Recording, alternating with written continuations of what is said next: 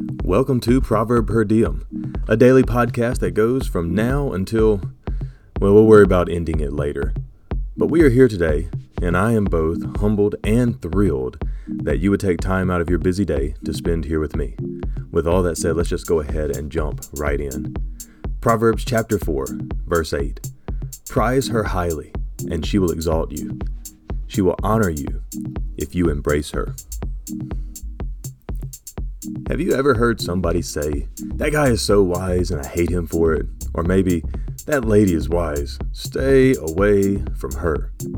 Let's face it, it's hard to critique someone for being wise.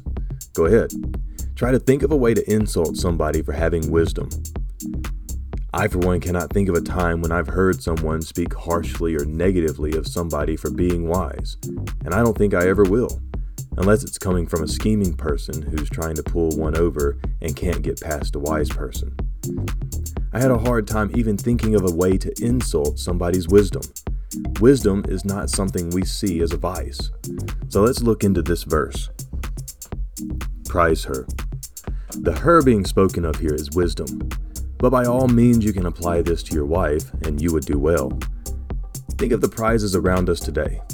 The Nobel Peace Prize, winning gold medals in the Olympics, winning an NCAA championship, winning the Super Bowl, winning an NBA title. What do all of these have in common? They all require an unbelievable amount of work, discipline, dedication, and sacrifice in order to obtain them.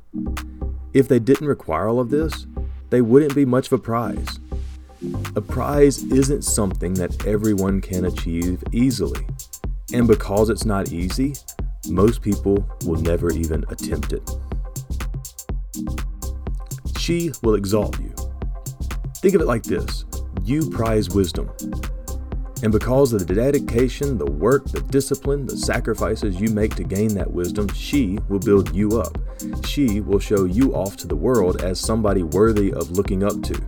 But understand that the goal is not to be exalted.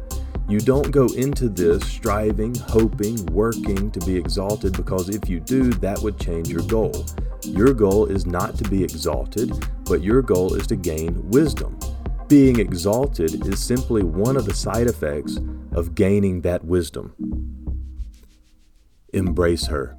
Cling to her with an aspect of cherishing her above all others. I know it's probably a little strange that I'm talking about wisdom as though she's somebody to marry, but Solomon started it, so bear with me a little longer. When I read this section, I got the image in my mind of a man refusing to pursue all other women other than his wife. You see, he isn't the man who's chasing greener grass in other pastures. Instead, he's content, and not only content, focused on his wife because he realizes that she is worth all else. Not grudgingly, not because duty demands it of him, but because she is the delight of his eye. That's how we need to approach and pursue wisdom. She will honor.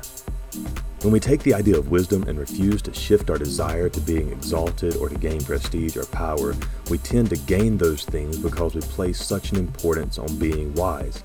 I cannot stress enough that being exalted or honored are not the prize we should be pushing for.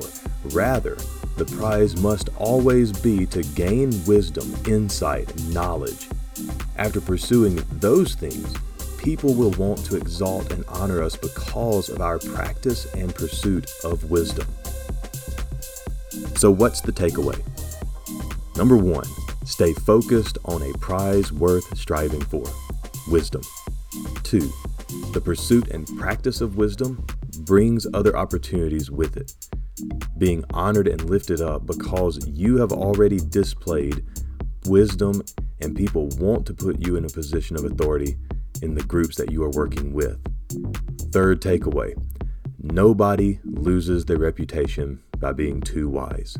Plenty of people suffer from being foolish, but you will be hard pressed to find somebody suffering for being wise. I pray that as you listen to this today, this one-sided conversation from me to my son, that God would use something that I said to speak to you today. As we part ways, remember this. Your circumstances are in God's hands, and whether they are good or bad, all that's required of you is to trust Him. Have a great day.